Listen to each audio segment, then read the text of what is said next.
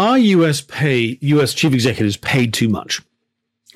The US pays more for executive talent. So what?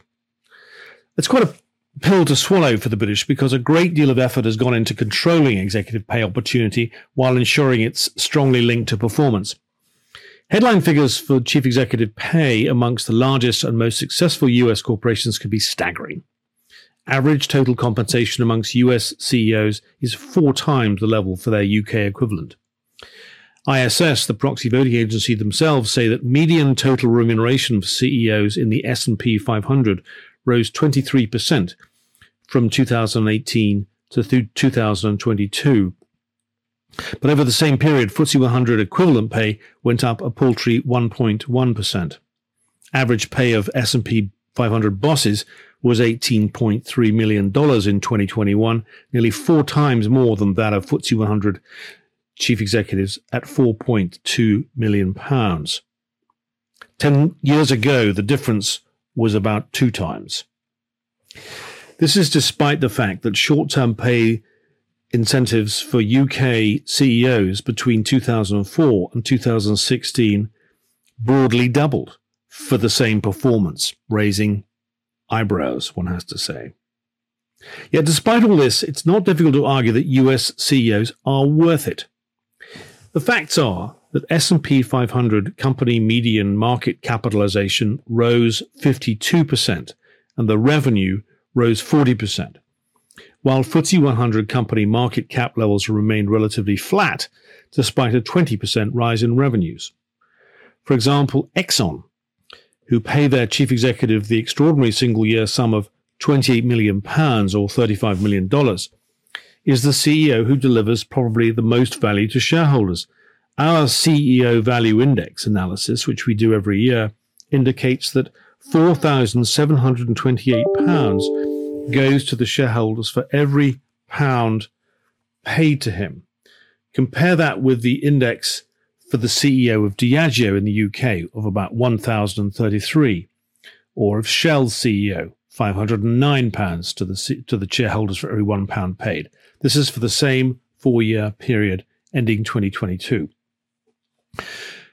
Does it matter? Well, if management talent isn't coming to the UK, it's going somewhere else, of course. That cannot be good for the UK's economy.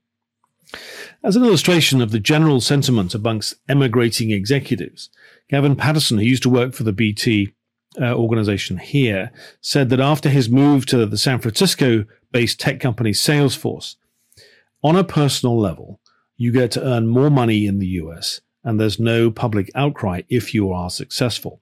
Often the same proxy voting agencies and asset managers that oppose compensation levels in the UK support much higher compensation packages in different jurisdictions, notably the US. The CEO of Liontrust said the US has a culture where if you do a good job and deliver for shareholders, you're rewarded, whereas in the UK, there's criticism. That's part of the reason that Julia Hoggart of the London Stock Exchange said that we need a constructive discussion about executive pay to boost the attractiveness of London's capital markets. It's also the reason Smith & Nephew lost their CEO in 2019 after 18 months. And it's not just the money. By the time a UK executive's first long-term incentive plan payout grant has been actually released, after a 3-year vesting and a 2-year hold, at least 2 further LTIP grants will have been released for their US equivalent executives. So they have to wait an awfully long time. There's also the risk of a long-term plan not actually paying out. US companies typically offer around 2 or 3 long-term plans, diversifying the risk somewhat. But in the UK, it's far more common to have just a single long-term plan. That increases the risk of something which may not be in the executive's control going bump in the night, and the LTI then becomes worthless. The shareholders are in the same boat, of course, but executives may not appreciate the value of alignment in this regard.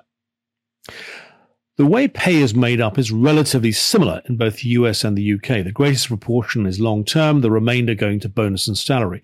But the magnitude of the long-term incentives are so much larger in the US. The LTI makes up about 70% in US companies compared with 50% in the UK. So many factors contribute So the actual pay disparity between the UK and the US. First of all, US companies outperform their UK counterparts, both in terms of value creation and revenue growth. The structure, the size, and the environment of the US are very different from the UK. While the US does pay more, the challenges and performance that's required often justifies it. And there are cultural differences in investor views. Large pay rises in the US seem more welcome than in the UK.